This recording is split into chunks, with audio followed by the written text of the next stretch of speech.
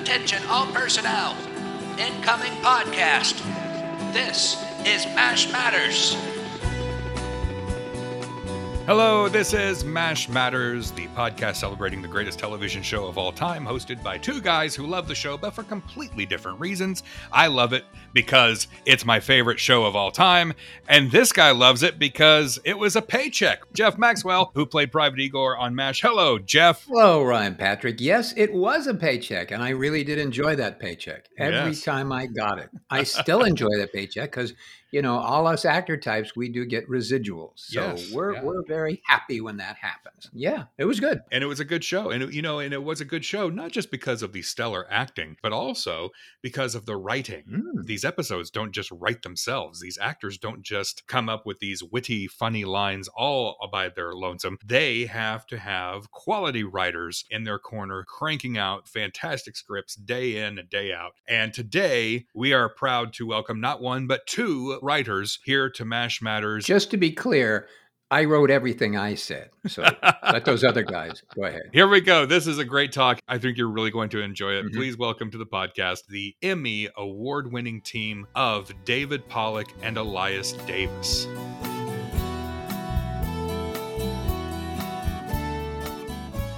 Welcome to MASH Matters, gentlemen. David Pollack and Elias Davis. You know, we want everybody to know that all the actors on MASH did not make up their own words. We had really smart guys and girls helping to make all of us sound funny and smart and charming. And those wonderful writers, like the two of you, did that. So thank you for writing all those words that I was able to say. And thank you for being here. So welcome to MASH Matters, guys. Thank you. Thank you. So first of all, I grew up becoming interested in being funny. I was attracted to humor and funniness.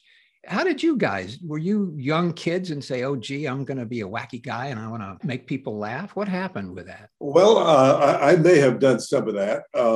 But to my memory, I think I became interested in comedy. And this is a story Elias has heard so many times, so I'll keep it tight. But jump in, Elias, if I leave anything out. Driving around in the back seat. I wasn't driving in the backseat, but I was a passenger in the backseat of my parents' car, often on Sundays, driving around the back roads of Orange County, ultimately, and before that here in LA.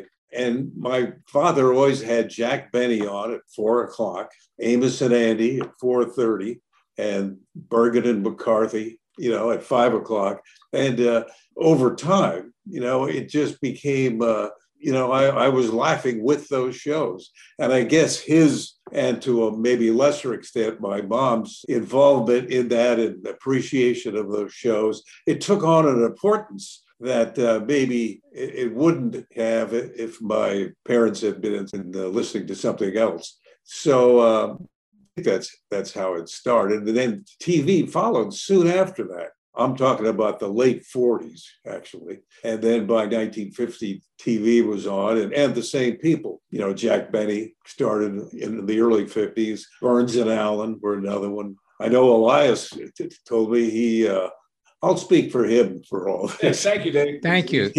I remember us talking several times about listening to The Great Gildersleeve, which was a popular radio show. But I think that's where it started, for me anyway. And so being with your parents and having that, probably sharing that and laughing, was probably an important, something that kind of embedded itself in your head, I would assume, if I'm playing, Dr. Phil for a minute. Well, it seemed important. I mean, a lot of things seemed important, but this is something that I guess took on more of a, and my father was a writer also. Oh, okay. So, that also, I'm sure, factored into it over a lot of years, And of course, this wasn't anything I was measuring or calibrating at the time. It was just a part of my life. So, Elias, what were you in the car with him? And is that how? But I was in the car with Dave. I looked for him, but he wasn't there.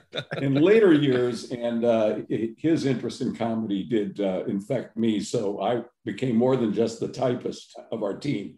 I started to actually contribute humor to it. But like Dave, I do remember listening to a lot of those shows, and they were popular shows in my family, also radio shows, and then to a lesser extent, television. The thing that really sticks with me is that feeling of just being not even in the car, just sitting in the living room, listening to these shows, just like we would later watch them on television. Mm-hmm. But I guess I've often thought about this. My family, somehow my mother took humor as an important part of our conversation. So sitting at the kitchen table, which is where we had dinner and breakfast, if we ever had that together, there was a high premium put on saying something funny, something clever, so that the other people around the table would laugh at it. And just as a side note, one of my sisters became a very successful television situation comedy writer. So there must have been something infectious about that. And the other thing I remember comedy being important to me because I remember writing term papers and just papers that were required in high school and later in college. And if these were serious papers, but if there was ever an opportunity to put something that I thought was clever and would make somebody laugh into these serious papers, I would write it in. And I remember having the thought, well, Miss So-and-so or Professor So-and-so is really going to really love this. And they never, of course, commented about them at all. No one ever said a word. I can identify with that too, as far as term papers, because I remember writing a term paper on Robert Benchley and the humorist. And I think then I relied on Benchley for the humor rather than my own. Yeah. You just kind of rode along. He carried me through that paper. So how did you two find each other? I wanted to go to law school when I was in college. And then I decided after 3.5 years of college, or about 3.25 years of college, that wasn't for me for various reasons I won't bore you with. And there was a guy named Shelley Keller, who was a friend of the family. He was a very well-known comedy writer. And I was with him one day and I said, Shelley, I don't think I want to go to law school. He said, what are you going to do? I said, I don't know what I'm going to do. And he said, these were pretty close to his exact words. Why don't you go into show business? It's a lot of fun and I'll help you get a job. And I said, okay. So that was the end of that. I was engaged at the time. I called my future wife, told her that I wasn't going to go to law school. I was going to go into show business. And she said, okay. And by the way, that was just it. By the way, it was show business. That was the extent of what I decided I wanted to do. But then he did help me get a job as an usher at CBS. And Dave Pollock was there. And he was a really funny guy. I mean, as an usher, he was amazing. I think some of that, drifted away over time, but as an usher, he was hysterical. And I actually did have the thought, which I've probably told Dave and other people a million times, if I can just figure out a way to hang out with this guy, I'm going to, because he's obviously going to be a real success, then I'll be able to share in that. And we started to do stuff together. Even as ushers, we were, writing things that we were. We even worked things into our tours. We had to conduct. Well, Dave did. We had to conduct tours through Television City. Oh! I see. This is Television City. Yeah. Oh, that's great. Yeah. That had been up and running since the early years before we got there, and we would have to give tours from 1 o'clock or noon, or maybe even earlier in the day. Every hour on the hour, there were tours. There were dozens of ushers, so we didn't have to do 12 tours a day. But we had to fill a half hour, and we worked. I remember working jokes into the tour. For example, I would point out the room where they make the commercials louder, and we had other stops along the way. Well, that's true, isn't it? That's an actual. That's true, but there isn't a room. My tours bought it. So you were even filling 30 minutes back then. That's right. Yeah. That's right. So how did you go from being ushers at Television City to writing for television? Yeah, well, that's the big question. Yeah. Well, first, we had to decide that that's what we wanted to do. I think that came, months and months after we were together working there. I was an usher there for about over a year and a half, I think. I think less so for Elias. I think a big factor was we were assigned to a lot of comedy shows. In addition to TV City, the ushers, not just Elias and I, but all of us, in the evenings, we'd be driving all over the city to Universal to do Jack Benny's film shows, Desilu doing I Love Lucy, the Dick Van Dyke Show, Danny Thomas Show.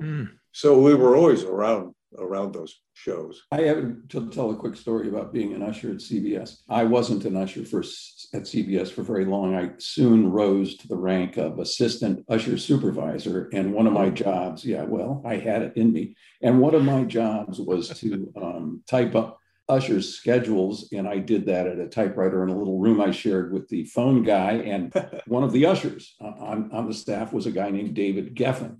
And David Geffen was in my office one day. I'm just showing you what I know about show business. And he was sitting in my office one day, and we were talking. I was typing my schedules, and you should have teamed up with Geffen. You'd have been retired years ago. But I'll tell you why I didn't. This is the problem. So he had gotten the job partly because his brother was a well-known attorney in show business named Mitch Geffen. And he said to me when he was sitting there, he said, "You know what I'm doing? My brother's giving me a lot of books that are in galleys. And I'm trying to find one that I really like to make into a movie." And I said, "What do you mean make into a movie? You're a fucking usher." My knowledge how to get ahead in show business. Gosh. Oh, gosh. Well, we can't call them all correctly. Gee whiz. Wow. That's amazing. Whatever happened to him, I wonder. Yeah. Whatever happened to him? But Dave and I did start. I mean, I took a class in comedy writing at UCLA Extension. Ron Carver, I think, was the guy's name. And it was just basically if you could write jokes. And I enjoyed it, and Dave showed the stuff to Dave, who kind of thought it was pretty good. And we just started to think about and figure out how we might be able to do something. And I remember writing a sketch. I think, Dave, maybe it was for the Danny Kaye show that we gave to Sheldon Keller, thinking we'd really impress him. Yeah. It was about the refreshment section of a movie theater, where you get your soft drinks and all that. But we were doing it even then. We were trying to do stuff. And as far as how the first breaks and all that, I'll leave that to Dave. He probably can do it more efficiently than I can, tell all the stories. Well, the first break. Well, I had in college. I had written for a comedy team that was on. Were you guys raised in L.A.? I was, yes. Yeah.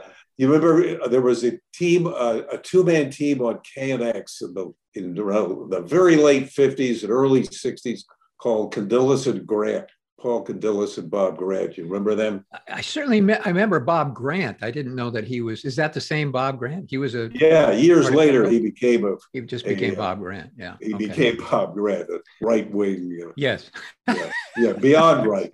But in those days, I never heard a political word out of the guy, but they did a two-man, two wacky guys in the afternoon on KNX, and I just submitted material to them. Ultimately, they liked some things and started using it, and that sort of gave me a confidence, that I could make money doing this. And as far as a first break, we got a job because I had worked at KNX. Well, I'm sort of collapsing the time frame just to speed it along. But moving forward, yeah.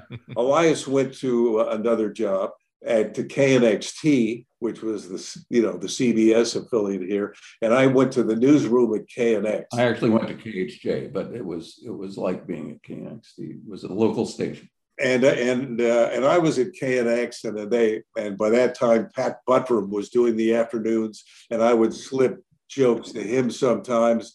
And Bob Crane was on in the mornings. In around 1965, Bob Crane left KNX to do Hogan's Heroes. He was going to try to keep doing both, but and did for like the first few weeks. and he would come in at like 3:00 in the morning and tape, 2 hours of his radio show for, Wow. and then go over to Paramount and start doing Hogan's Heroes.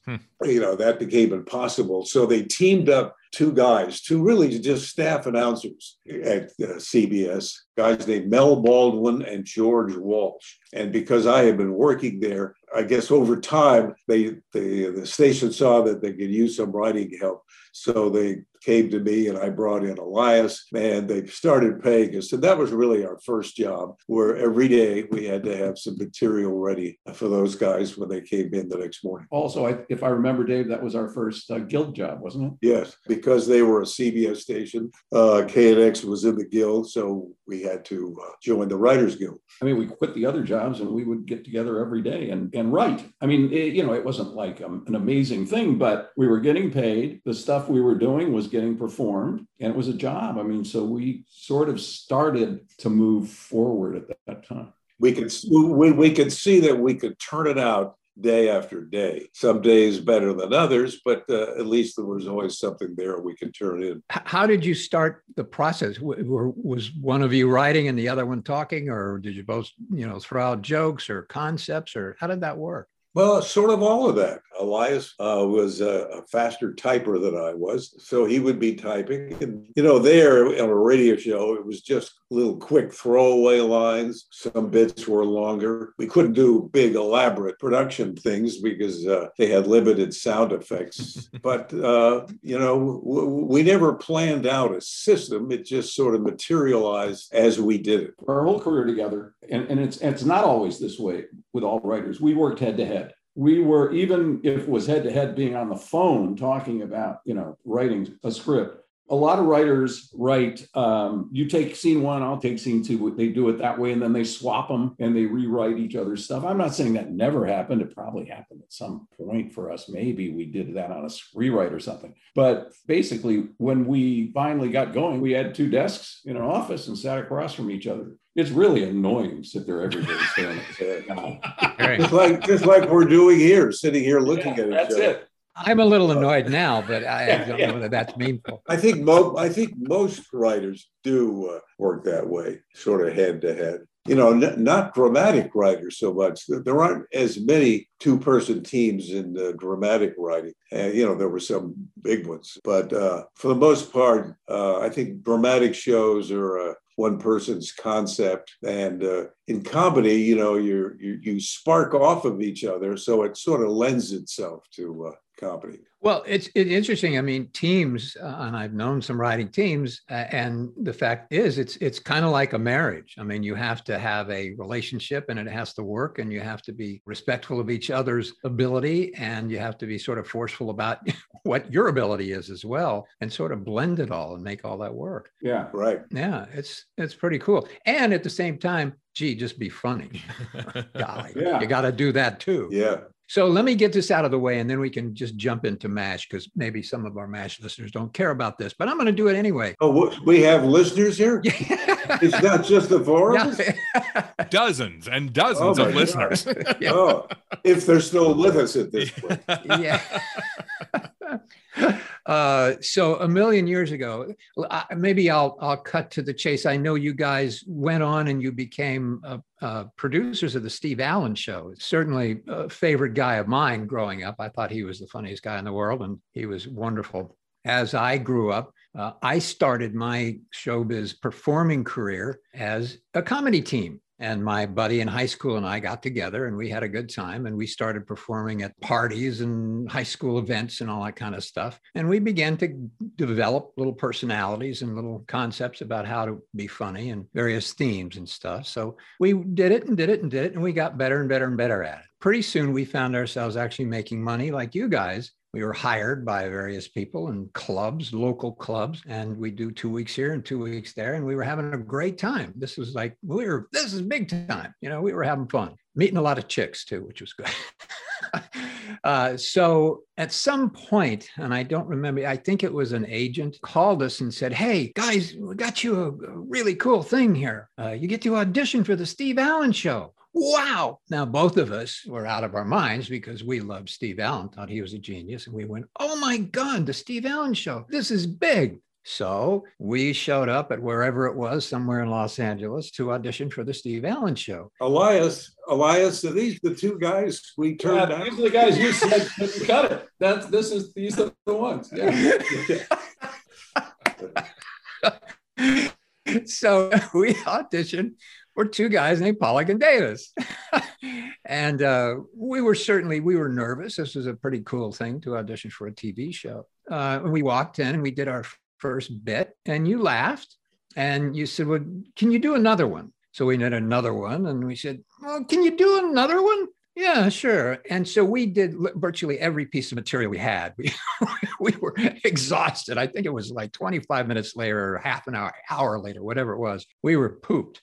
And you guys said, hey, well, you're pretty funny. Yeah, that's really great. Well, thank you very much for coming in, or something like that. And we left and thought, well, that went pretty well. They liked us. They laughed. And gee, this is great. So we went on our way, waiting to be called to get on the Steve Allen Show. But we never got the call. and all the time, all the years we were on MASH, you never came up to it. You had us right there. Yeah, I tried to convince Dave that we should bring you back. You know what? We didn't get the job, but the journey was wonderful anyway. And the audition was really, special to us. We want to apologize. But I will say, and I'm not going to name names, and this is not a joke, this is really true. There were people that we didn't hire who became huge stars, big comedy stars that we thought, I don't think so. So we just weren't that good at that part. Well, we had a bit. Our big bit was an interview with the world's first pregnant man. So maybe that was just a little bit too dicey for. I don't know. Oh yeah. Pregnant man. These were the guys. These were the guys. Well, there were. But, just to defend ourselves, we did hire Robert Klein, came in and did a monologue for us. And I'm trying to think of somebody else. Who was the guy we were just talking about who did the dog routine? Oh yeah. Steve Martin. Steve Martin. Oh, that guy. Yeah. He said, yeah. In fact, in his autobiography, he mentioned his first time on TV, which I don't know if we had any idea about that, but he came in and pitched an idea he wanted to do. Somebody obviously recommended him and sent him to us. I can't remember how it came about, but suddenly we're in a room with it. And he said that the bit I want to do is just come out to a stand-up mic, and do a monologue to dogs. And he wanted about a half a dozen dogs placed in a semicircle facing him, their backs to the audience. And he just did a series of just dumb jokes, fire hydrant jokes and obvious jokes that supposedly a dog would like. And he did this. The dogs, of course, just sat there and looked at him. And it was really funny. And it ended with the dogs left except for one, which walked up to him and lifted his leg and peed on his leg. It worked perfect. Yeah. Jeff, I would like to just ask, just as a favor, that when you do write the autobiography, that you do leave that out. I was going to open with that, actually, because I thought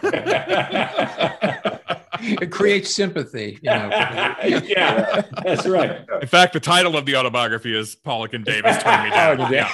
Turn me down for a dog act. I don't know. They could have had a pregnant man, but no, they wanted a dog. Who was the ventriloquist with Jerry Mahoney? Paul Winchell. Yeah. Paul Winchell. Remember, he came in, Elias. And we knew he was a big star. I used to watch him when I was a kid. He had, this in later years, he had perfected new routines with different, I can't remember what all he pitched, but he did different voices and stuff. But it just didn't seem, Steve Allen-ish. I don't know. I don't know why, but yeah. I'm sure we made a lot of mistakes. We made a lot of mistakes, yeah. Well, thanks anyway. Thank you anyway for the audition. I have a funny story about the whole MASH thing, because I know you want us to talk about MASH, and this is a good one. Yes. Yeah. MASH. We were working writers, and we got hired somehow through our agents or whatever to write a MASH, and we came in and we met with Larry Gelbart. and we wrote an episode called The Tub. And we got paid for it because that's what we did. And we got paid, and it never was aired. I mean, we never got shot, and we never heard from Larry that, why. Obviously, the reason was it wasn't good enough. And then years later. And we felt worse about that than I'm sure you guys did. Well, I hope so. I hope so. That we could even continue our careers Yeah. after being shot down by Larry Gelbar. Yeah, it's serious. So later, we did get hired. We knew Thad Mumford, and we did get hired to write an episode, and that started us going. And then we mentioned to Bert, how does this happen that two guys who wrote a script? Because by the way, they gave us the Tub, and they said, "Can you make this work? Because if you can, it's good for us. It's good for you." And we said, "No, there's no way we can make this work." But he said, and this is a serious note. It makes us feel good. He said that, guys, I hired you. One reason I hired you is because Larry liked you enough to have you in to talk to you about writing a script. That was a real, that was really important. And it sort of says something, the history of MASH before us. It says something about why it was the show it was. Yeah. Larry Gelbar was a brilliant guy. Yeah, he sure was. I mean, he set the tone for everything, from the time it started. He really did. Yeah. And the quality, he set the bar real high. No kidding. I mean, real high. Absolutely. So now you've written the script, and so now, how do you become part of it? Is it, you eventually make a deal and say, "Hey, we're going to do 23 episodes"? Or? No, the Tub was years before. It was several years. We had gone on to other shows. Mary Tyler Moore and other sitcoms and variety shows. But Thad asked us. We knew Thad, and he asked us if we wanted to. Yeah, we had worked with Thad Mumford on That's My Mom.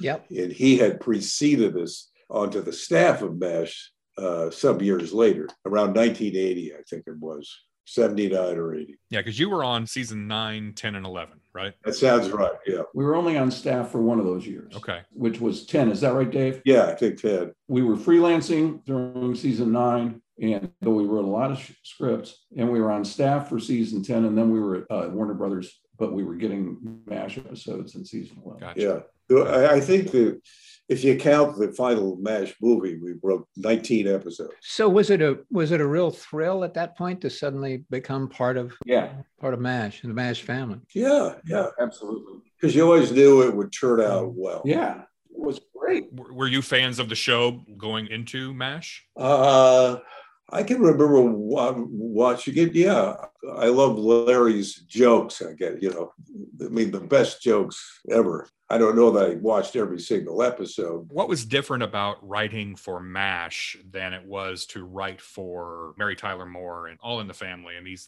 other shows that you were a part of? Well, when you got right down to the mechanics of it, there was nothing that much different. I mean, Mary Tyler Moore was a top show, and we loved writing for those characters. We thought we knew them, and we liked writing for Jim Brooks and Alan Burns. If it's a good successful show, it's usually always fun because the characters are good and you understand them, and when they're well defined, it just makes it easy.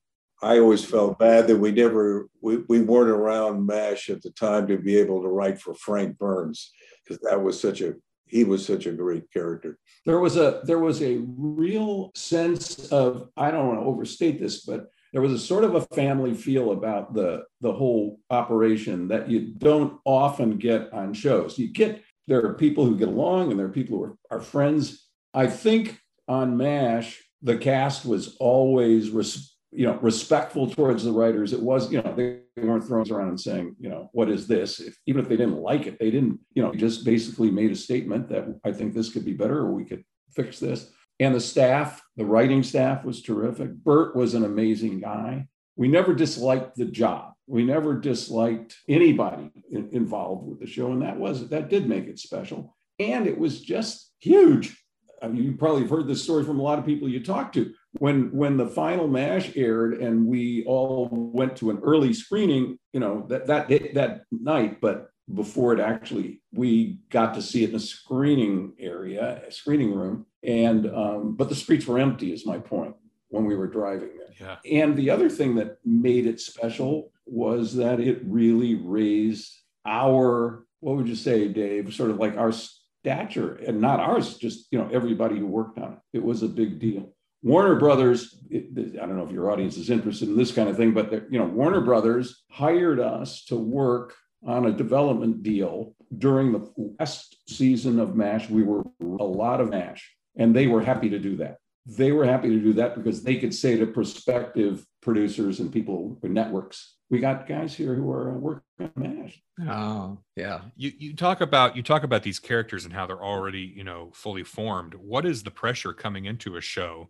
where these characters are fully formed and now you have to be the ones putting the words into these established, beloved characters' mouths? That's the job of a writer in television. When Dave and I would get a job writing a show, we would make sure we watched them. I mean, we may never have watched the show before, but we would sit down and start watching them and reading them, because our job was to echo Wade's voices. And so we had to make those voices part of us. And a lot of people don't do that. They think, I'm going to write this funnier. Yeah. Because I'm a funny person. I'm going to write this funnier than it's been written before. That's not the job. Suddenly you realize that you hear the voice in your ear. You don't know when that moment comes, but initially you have to sort of feel your way and try to pick up the voice, hear it clearly. Were there characters on MASH that were easier to write for, or were there characters that were more challenging for you to write for? Private Igor Straminsky, was that really a tough? Really tough. I can see you guys sitting around. What am I? Let's talk about him. Okay. Yeah. These guys did some research. They were ready for it. But Steve Allen's story and everything. Yeah. I've been ready for that for 32 years. Come on. Yeah.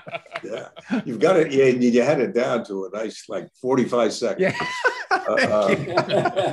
I guess, still, just speaking for me and maybe Elias, the character of BJ was hard. Well, I think was the hardest because in a way he was sort of a lower volume Hawkeye. And in other ways, he wasn't. But I guess I saw him as maybe the least defined of the characters. I would imagine that would have been very difficult for him as an actor to come in there and say, try and figure out, how am I going to find this guy? Yeah, absolutely. He's replacing, Wade Rogers and trying to figure out what to do. And yeah, boy, that was a tough one for him. Yeah. But he succeeded. He did find ways, you all did. Yeah. That's a great question. I don't ever remember Dave and I, where there was any sense that we were stuck, or another thing I don't remember, and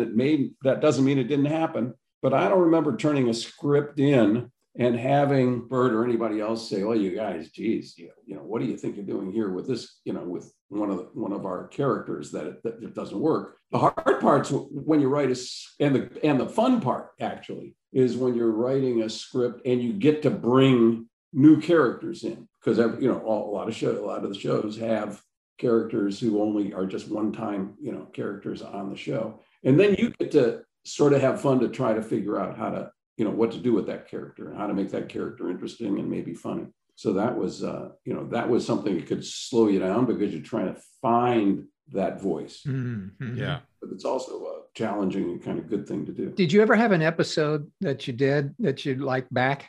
You mean because we screwed it up so badly? Well, I didn't say. I just said, would you like that back? I mean, just take another crack at it.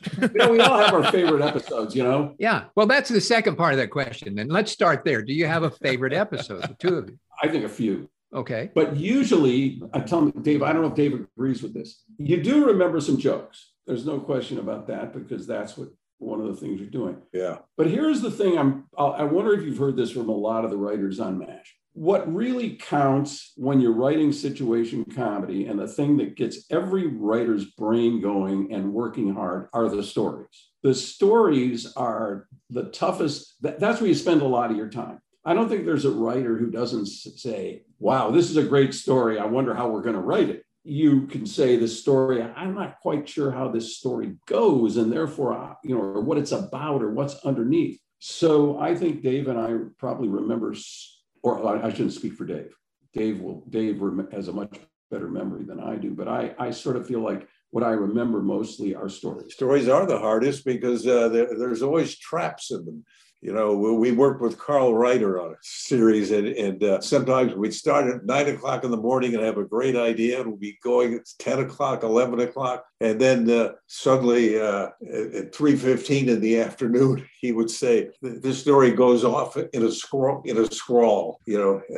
There's a trap in it. It doesn't work. We can't do that because of X, Y, and Z in the first act. It's hard to see initially. It's hard to see where the holes are going to be of the story sometimes until you get into it. I always quote to people who are interested in writing, I always tell them about one that Dave and I did called Blood Brothers. And the reason is because, and it's not funny, but that was a serious story, but it to us was just kind of to use ironic, not meaning funny, but where there's a hidden kind of strange connection. And I don't know if you guys know the Blood Brothers story, but if I remember correctly, let's hope Jeff does. He was in it. Were you in it, Jeff? I hope so. I don't know. I'll ask Ryan. Was I in it? I don't remember. Well, I don't know that as a fact. I assume you were in all of them because every show was in the best tent. Yeah, that's right. At some point. Well, that's a good point. But maybe you weren't. Or you might not have been in the scenes. The story simply was about a soldier comes in wounded, and he comes in with his buddy.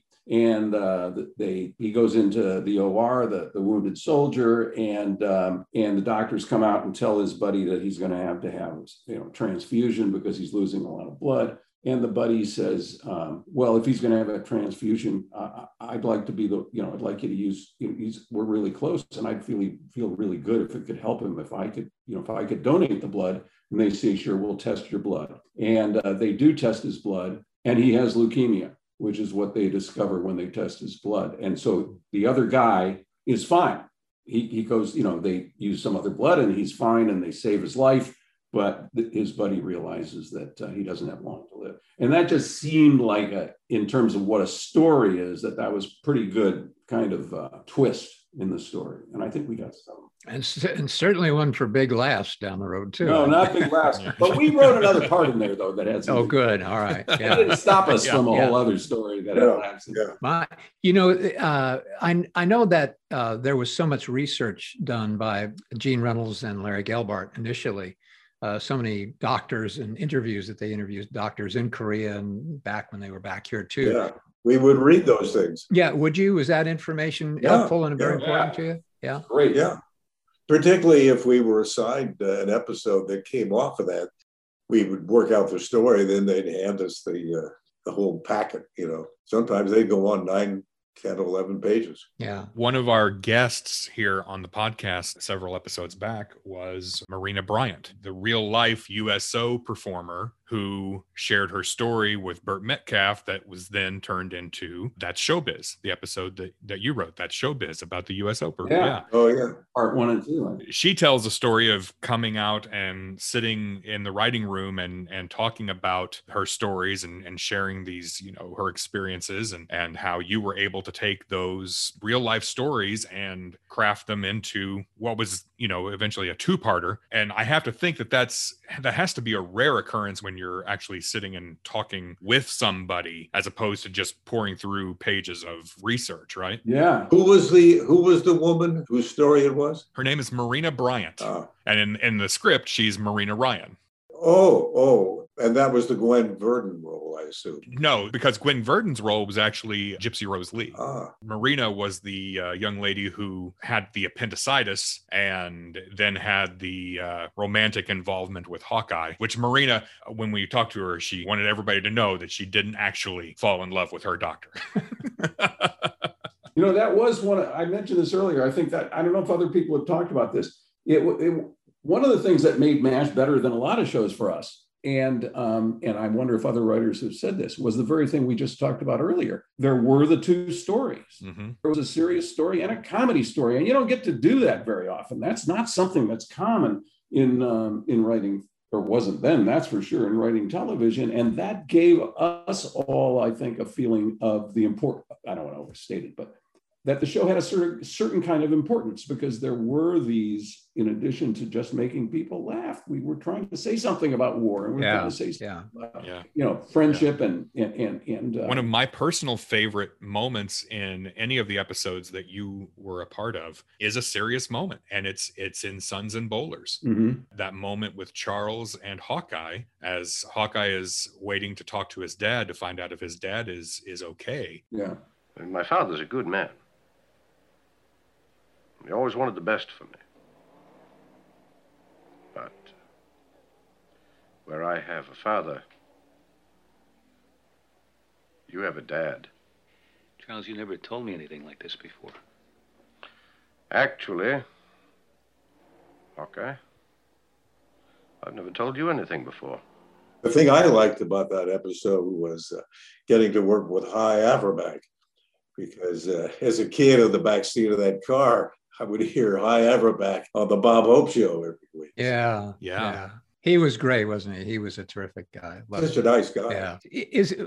When you left MASH, you certainly went on, you wrote a lot of other things after MASH, Frasier and all these great shows. Was it tough to switch gears and kind of go into the heads of those kinds of characters? Or was it just sort of what you had to do, your job? Yeah, it's just a different...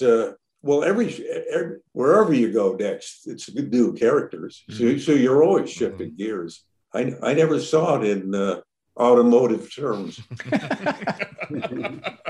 Yeah. When you think back, to the days long ago, way before our time, Dave knows more about this than I do because of his family history, but most shows were, or maybe all shows that weren't like variety shows and stuff like that, were written by freelancers. So the whole writing community, especially in situation comedy, was made up of people who would go from show, they write a couple of this one, then they'd write a couple of that one. There were people who wrote a lot of individual shows, but there were people who moved around. And it's kind of, I think, what you have to learn in order to be a writer in television is that very thing. You have to learn, you can go from thinking only in terms of these characters to now forgetting about them. Because you don't want to say, oh, well, this is a little bit like that character from MASH. Maybe we can put that into this character's mouth. That's not a good idea. Yeah.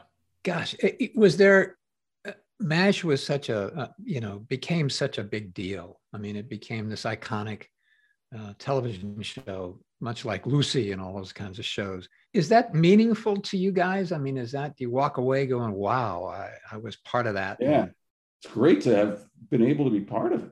I was in a conversation where I threw in a Zoom thing because I turned 80 a few days ago, and I threw in happy birthday. 80. Wow.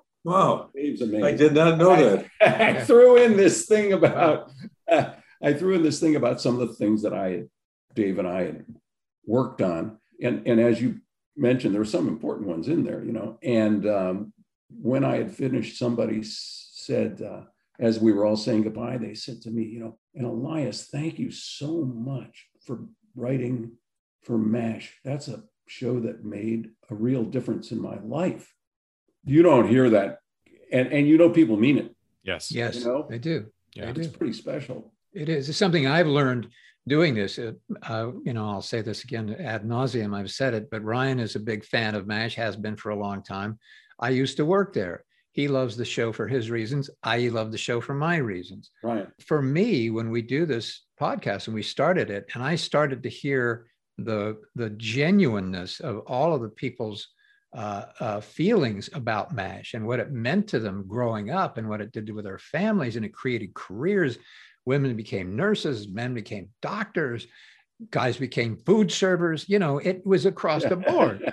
But it's important to them, really important. Yeah. And I'm blown away by it. And they say things to me about various things that I've done on the show, and it's really an emotional thing to hear the great response and the great emotional impact MASH had on everybody. So yeah, I mean, you guys did good.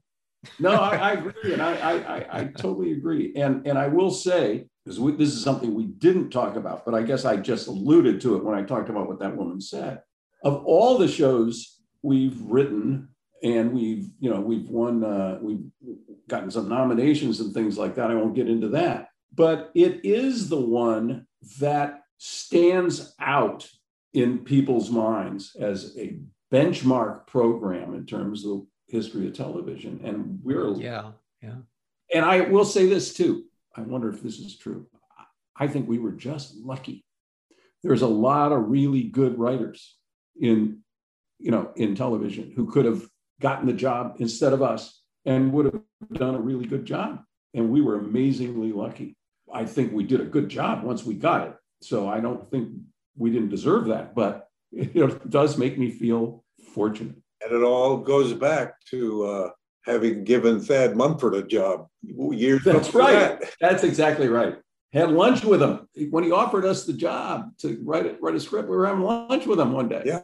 Good thing you went to lunch that day, huh? That's right. We could have said, "Hey, Thad, we're busy." Right. Yeah.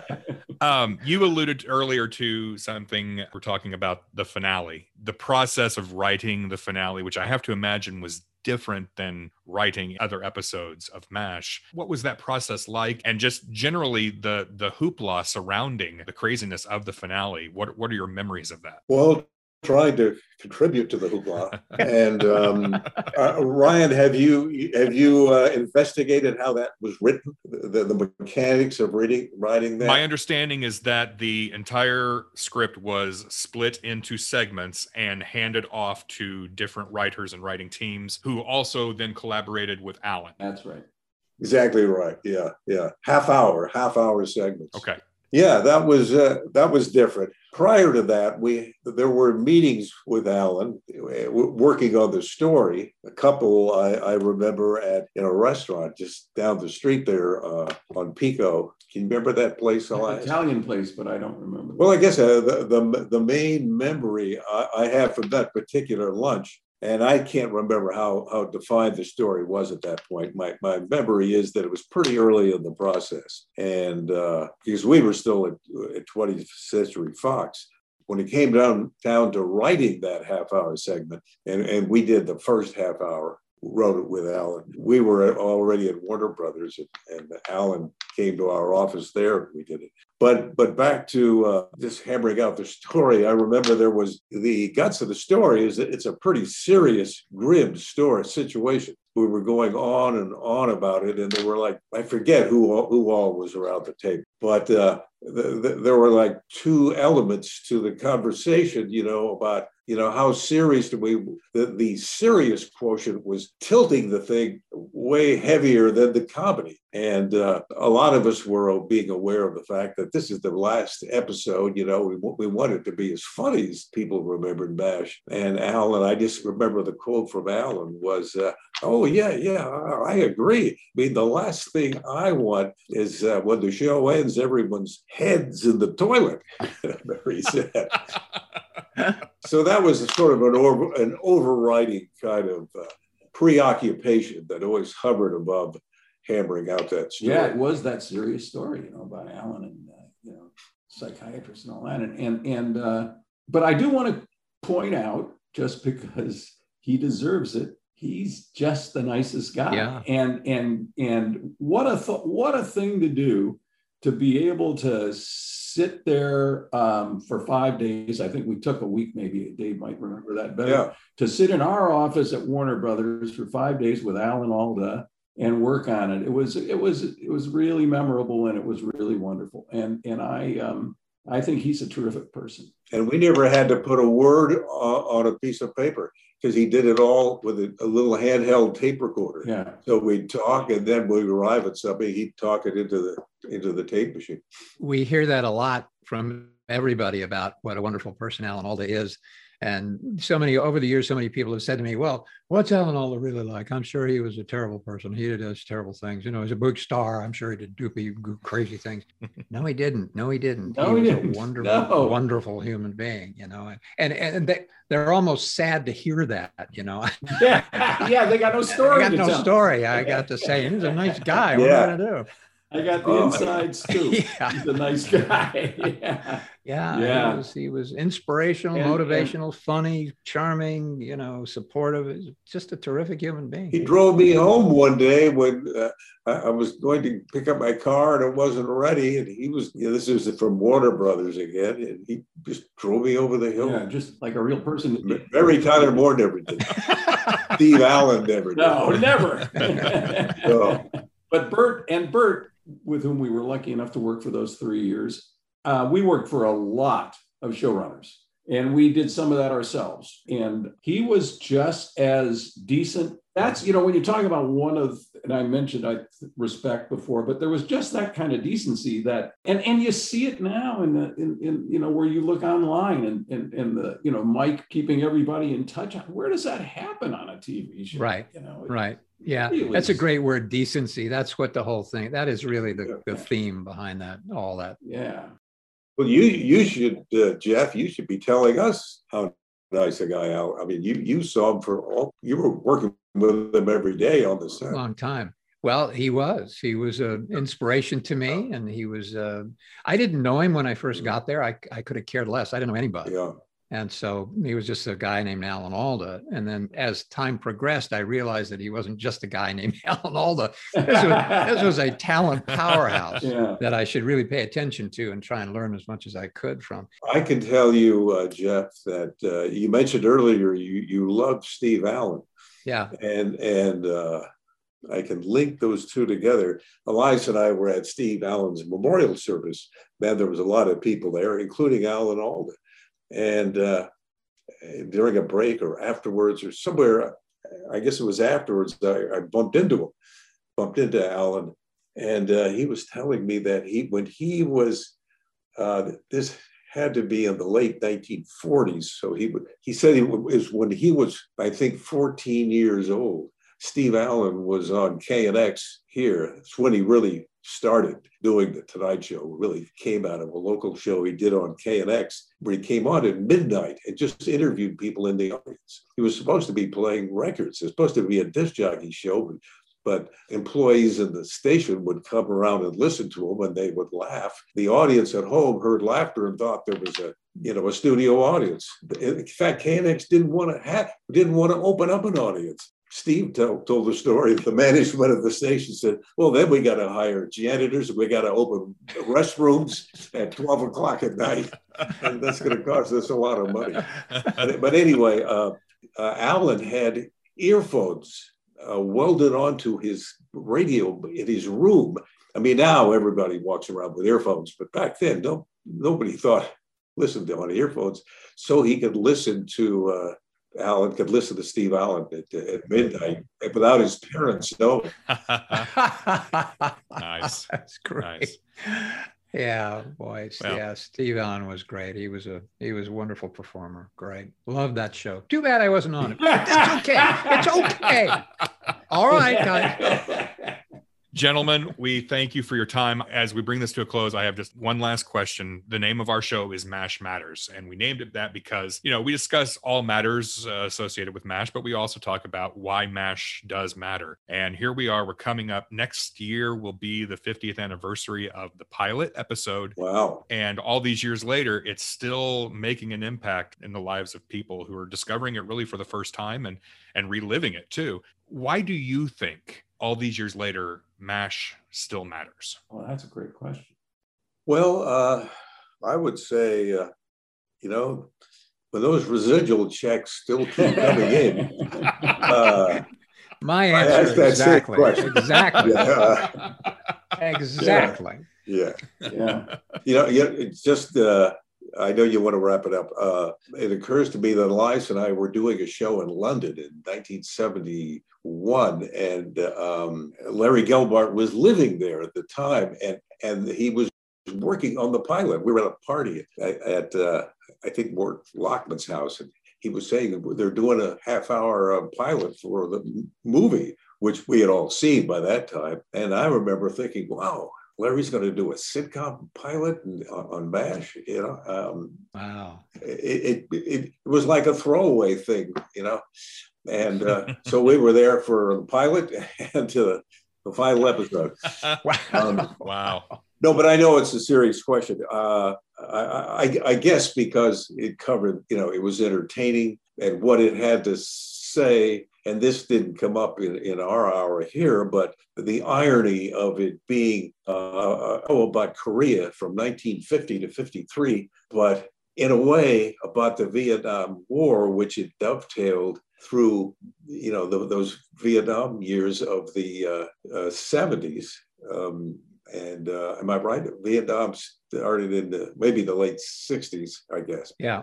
And as the Vietnam War, the longer it went, the more people hated it. And what MASH was saying about Korea, they were also kind of saying about Vietnam. That's exactly right. It was I think that's what hit the nerve. It was an anti-war show at the time that the United States was at war, but it was done with heart, and it wasn't anti-war about the killings on the battle. It was about injuries on the battlefield to a certain extent, but it didn't go out and show the devastation of war. It just talked about what was happening in people's lives, I think. And I think the other thing is was the Sons and Bowlers story. I think when people say it, that idea of two men who were regular characters that people got to know and like, and who were talking about their fathers. And, and then one was a dad and one was father. And that touches those kinds of things, which when you could do that on MASH, they would love it. When you could do that, you would entertain people and touch their lives in a very real way at the same time and make them think about their own lives. I think that was lucky that could be, a part of what we got to do and to try to make people laugh. Well said, guys. Wow. And it gave you, Jeff, a chance to get back at it. Thank God for MASH. Embarrass us in front of all of your whole network here. Yeah, humiliation with that work for you, if I say that. I think it was Elias who was the most negative. I think I saw the positive aspect of the yeah. We're on record as both blaming the other guys. That's the kind of team we are.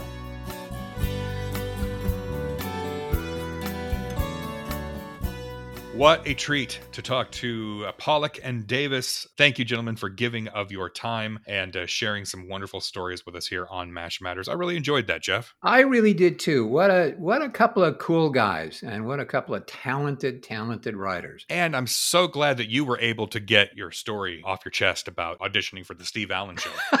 I know that's plagued you for many, many years. So I'm glad that you finally had some closure. I love those guys, but I'm still a little bitter. Thanks, Pollack and Davis. Thanks a lot. But, it was fun because we realized a little bit later after the interview that we have a mutual friend that neither of us knew we had. So that's been kind of a revelation. And I've actually been in touch with that mutual friend after many, many years. So it was really fun. And when you say a mutual friend, we're not just talking about like in the business. It was a mutual childhood friend, right? Well, I was a child. Yeah, he was more of a friend of my brother's, actually, and I knew him. But they were very good friends in high school. And he went on to become a kind of a famous guy. But it was great to find out that, who would have thought that we would have connected this guy between us. So it was really fun. Great interview. Great guys. Thanks, guys, for being here. It was wonderful. Thank you so much. You can reach out to us, mashmatterspodcast.com. You can find us on Twitter, Instagram, Facebook, YouTube. You can also subscribe to us on your favorite podcast player. Email us questions at mashmatterspodcast@gmail.com, or you can call and leave a voicemail, 513-436-4077. All right. Another great episode in the books. 2 wonderful guests, and who knows, we might have some more surprises for you on the horizon. Many, many, many surprises coming up. Many. So keep your pants on. Whoa, wait a minute. I said that wrong. Go ahead. Until next time, here's looking up your old address. Why did my voice squeak? I don't know. I don't know why I said keep your pants on. My brain wasn't working either. Oh, that's a wrap.